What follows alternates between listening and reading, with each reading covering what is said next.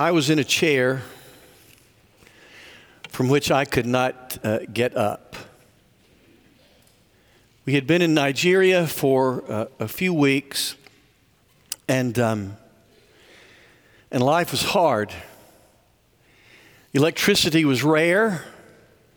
Water was almost as rare. You wouldn't believe how we rationed water. Our daughter Brennan contracted malaria just a few days into our time in Nigeria. Language study was humiliating, and the shock of a new culture was debilitating. Now, if you've been around a while, you know that we love Nigeria, still miss Nigeria. I got through that proverbial wall of culture shock, and on the other side was a wonderful life. But I became depressed during those first few weeks in Nigeria. And the reason I say it was depression is because I felt it not only emotionally, but I felt it physically. I remember, I can still feel the cold, the concrete floor beneath my feet when sitting in a chair, not even a comfortable chair, and our oldest kids, they were 5 and 3 at the time, Landon and Brennan, saying, "Daddy, come out and play." Landon loved to chase the goats. Goats wandered freely in our neighborhood, and he liked to chase them. They just wanted their daddy to go play. And I couldn't get up out of the chair. They call that situational depression, meaning it's a depression that is brought on by a situation, by something bad that has happened. There is a clinical depression that's brought on by something physical or chemical, usually associated with a chemical imbalance in the brain. But for whatever reason people experience depression, it is hard to get up. So this morning I want to talk to people who find it hard to get up. If you've never experienced depression, or if you are not now, you know what it is to have a broken heart. For some of you, it's not depression or even heartbreak. It's anxiety. It's grief. It's a deep sense of loss from which you have not recovered, and you're finding it hard to get up. So people by television, a moment ago I stood over here and welcomed, as I always do, our television folks. I said, there may be somebody who's watching today still in your pajamas because you don't physically have the ability to get up. So I want to talk about getting up. God said to Elijah under the broom tree, "Get up." I want to talk about this for a couple of reasons. One, next Sunday we're going to begin our 5 weeks of our public campaign called Generations, and it's going to be like a 5-week pep rally, and I mean that in the best sense of the word. We're going to talk about vision, we're going to talk about kids, we're going to talk about multiple generations, we're going to talk about the future, and it is going to be a high energy and high vision, and I don't want people to feel left out or left behind. It's funny, this week I had this image of the pep rally in my mind, and I imagined a poor guy on the way to the pep rally Friday afternoon in high school, and his girlfriend breaks up with him on the way to the pep rally. So he's sitting there at the pep rally, and everybody else is excited about the game that night, and he's brokenhearted.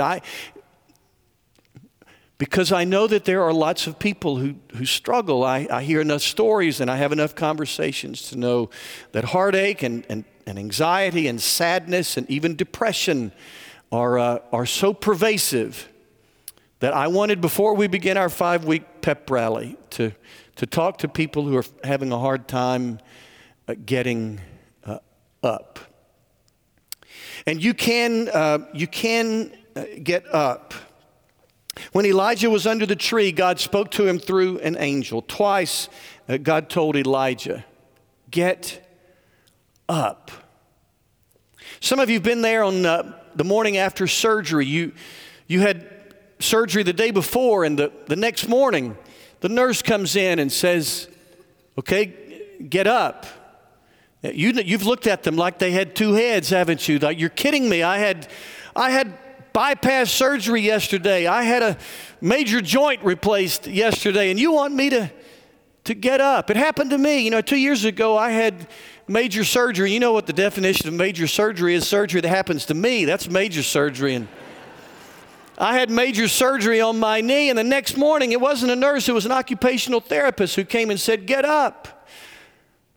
She had some crutches with her. She needed to know that I couldn't put weight on my knee for 8 weeks. She needed to know before they released me that I knew how to use crutches. So we went down the hall, and that was a breeze. All of us have played with crutches. I went down the hall, and that wasn't a problem. And then she did the oddest thing. She opened the door to the stairwell and said, we're going to go up the stairs. I expressed my hesitation. Carrie was there, absolutely no help over there, just watching. But she convinced me to go up the stairs, and then I thought if I fall going up the stairs, it won't be the end of the world. But then we got to the top of the stairs, and she did an even more odd thing. She turned me around and said, "We're going back down."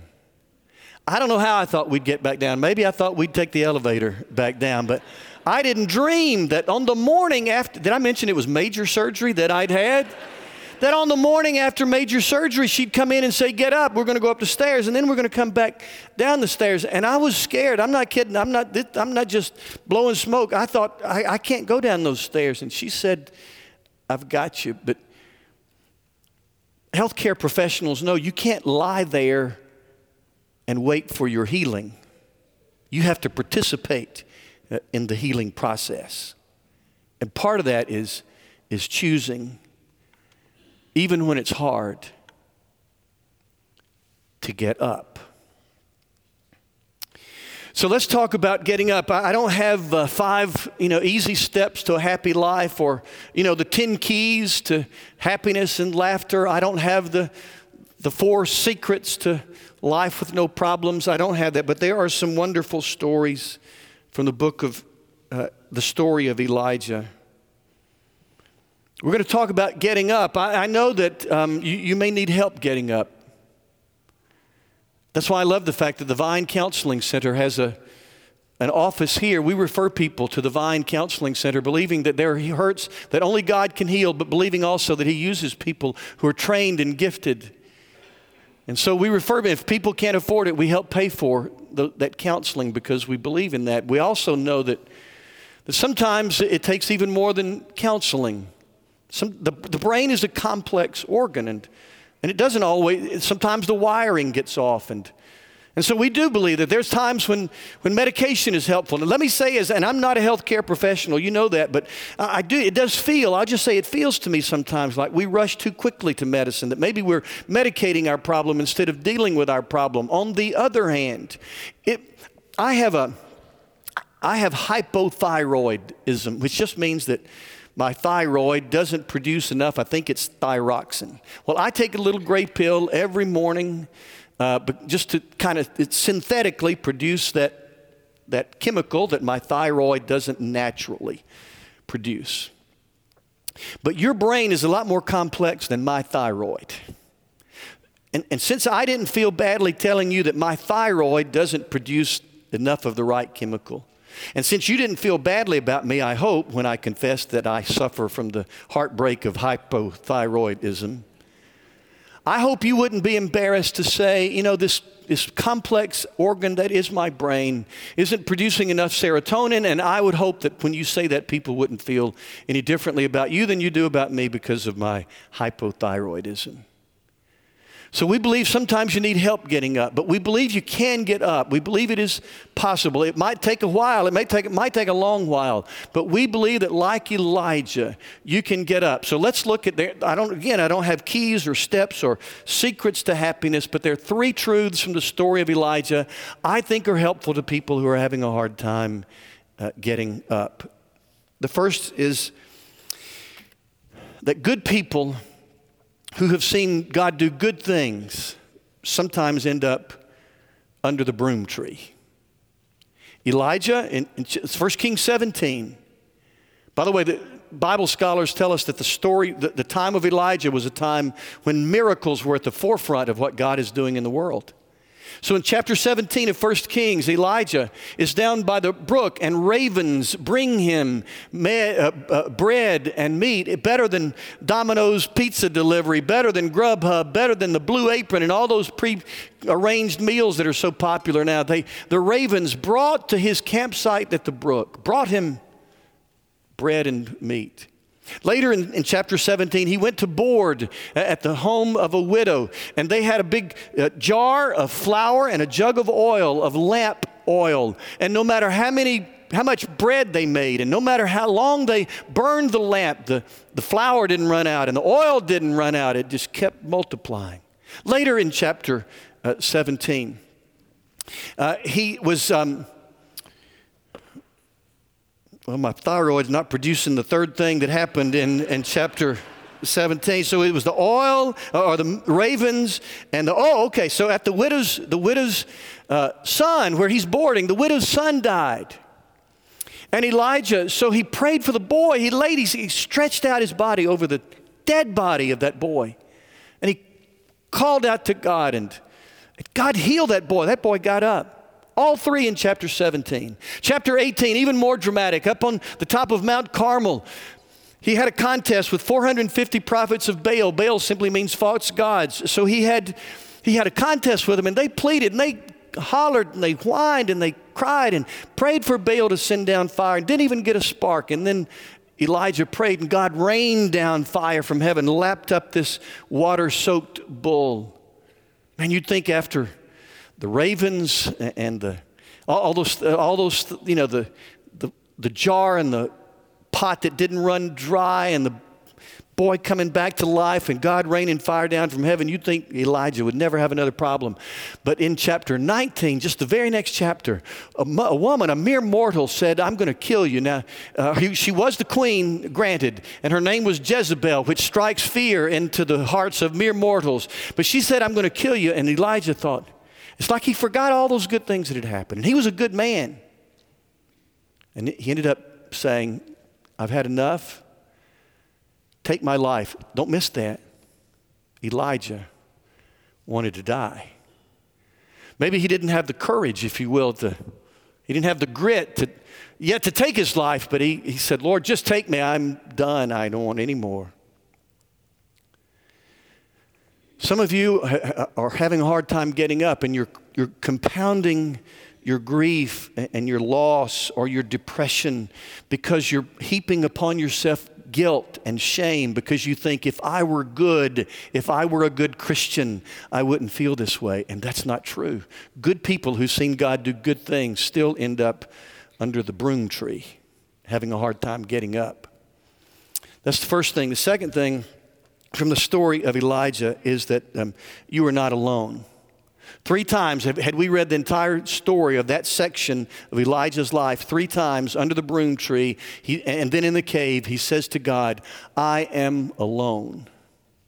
Well, he was not. He had a short memory. Obadiah, 2 chapters earlier, had said, there are 100 prophets like you, and I'm keeping them, I'm protecting them because I'm afraid of what King Ahab and Queen Jezebel might do to them. So I'm keeping them protected so that they don't disappear. And then when one time Elijah said to God, "I'm alone," God said, "I've got 7,000 people in Israel who have not bowed their knees to Baal. They are faithful. You are not alone, Elijah." But if you're under the broom tree, if you're having a hard time getting up, living under the cloud of depression or sadness, you feel alone. And it probably doesn't help when you come to church. Because everybody, now in some Sunday school classes or small groups or prayer groups, we share our burdens. But just to come and participate at a kind of the surface level, man, everybody seems like they've got it all together, and you feel alone in your darkness. When we lived in Virginia, one of the things that Virginians are proud of is the Chesapeake Bay, and it is a breathtaking place. Went fishing there only once, but fell in love with the Chesapeake Bay. It's beautiful, but the stories began to circulate that the bay was in trouble, that there was what they call bad water, and so oysters were showing up dead. So an oyster expert scuba dived down beneath in the Chesapeake Bay. The bottom was black, he said.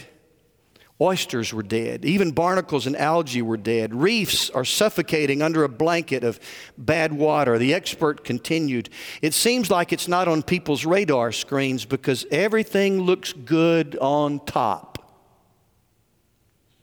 You come to church and everything looks good on top. If you only knew. Sometimes I wish, without using names, we could just publish stories from around us, from among us. Somebody would say, I didn't know there was another family whose adult child is a prodigal. I didn't know that there's somebody who's having a hard time getting over the death of their spouse. I didn't know. Because on the surface, everything looks so good. But if you look underneath, there is a lot of hurt. And you are not alone. Even good people who've seen God do good things end up under the broom tree having a hard time to get up. Number two, you are not alone. And then the third thing, you have things to do.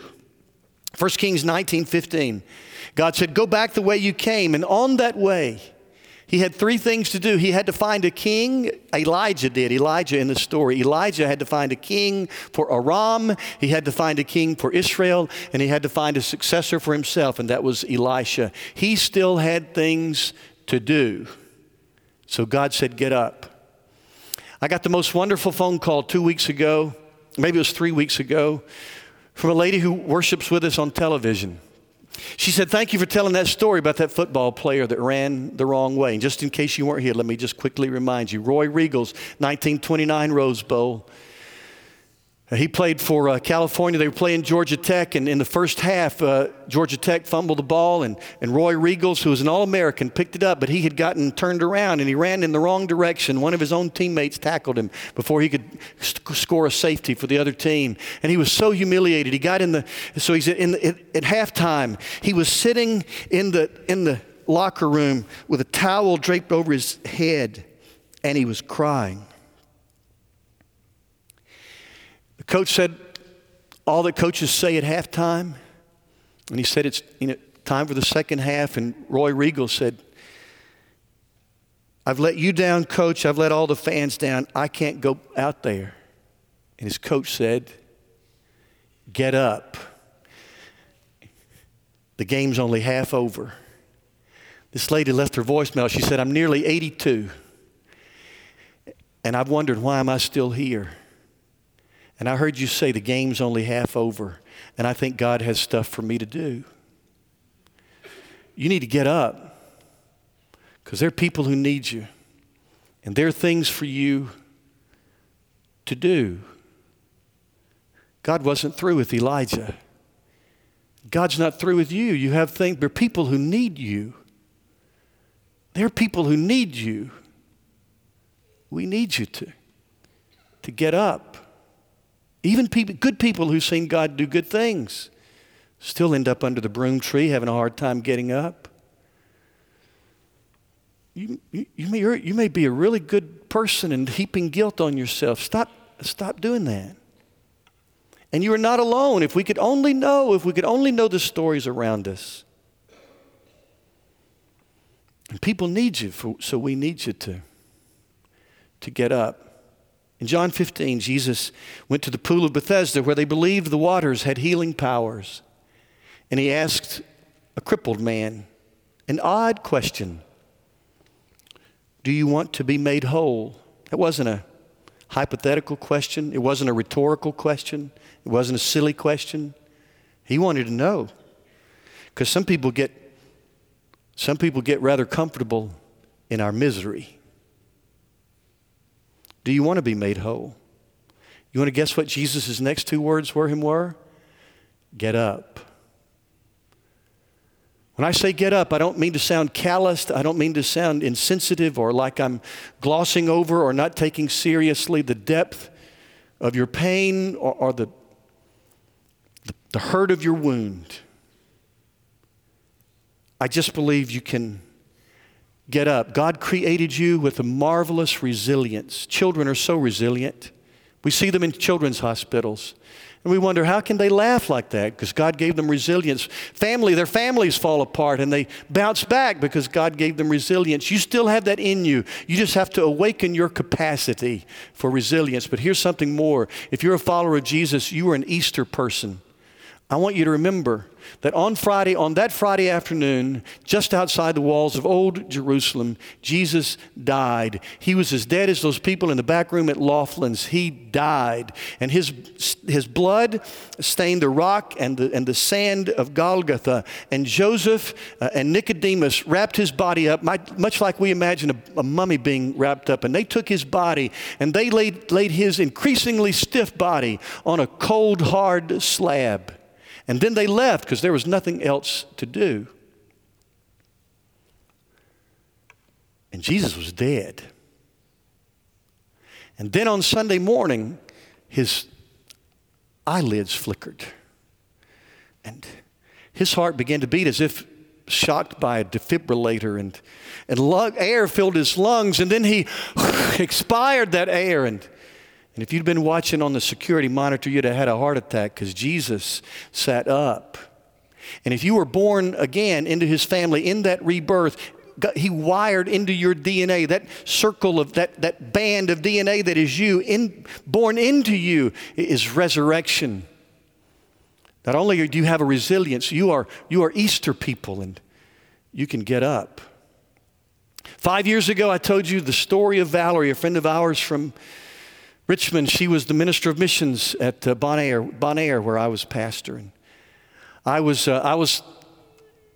at the beach when I got the call about Hyland's death.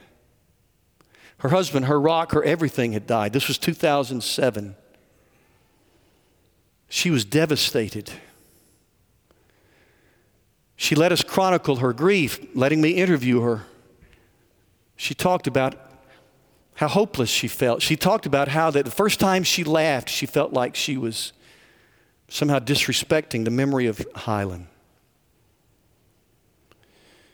But 2 years ago, she met a man, Frank, who never had been married. He said he'd been waiting on Valerie his entire life. I talked to Valerie just before they got married 13 months ago, and she was downright giddy.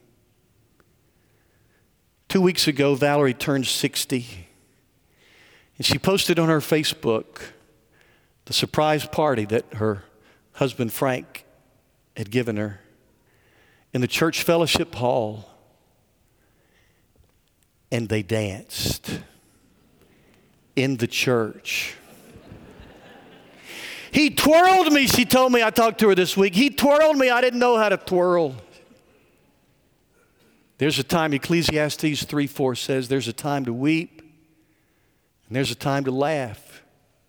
And it says, there's a time to mourn and there's a time to dance. And Leanne Womack sang, promise me you'll give faith a fighting chance. And when you have to get the choice, and it is a choice, when you get the choice to sit it out or dance, I hope you'll dance. There is a time to mourn, but there's a time to get up and dance again. We're going to sing hymn 68. Find that, please.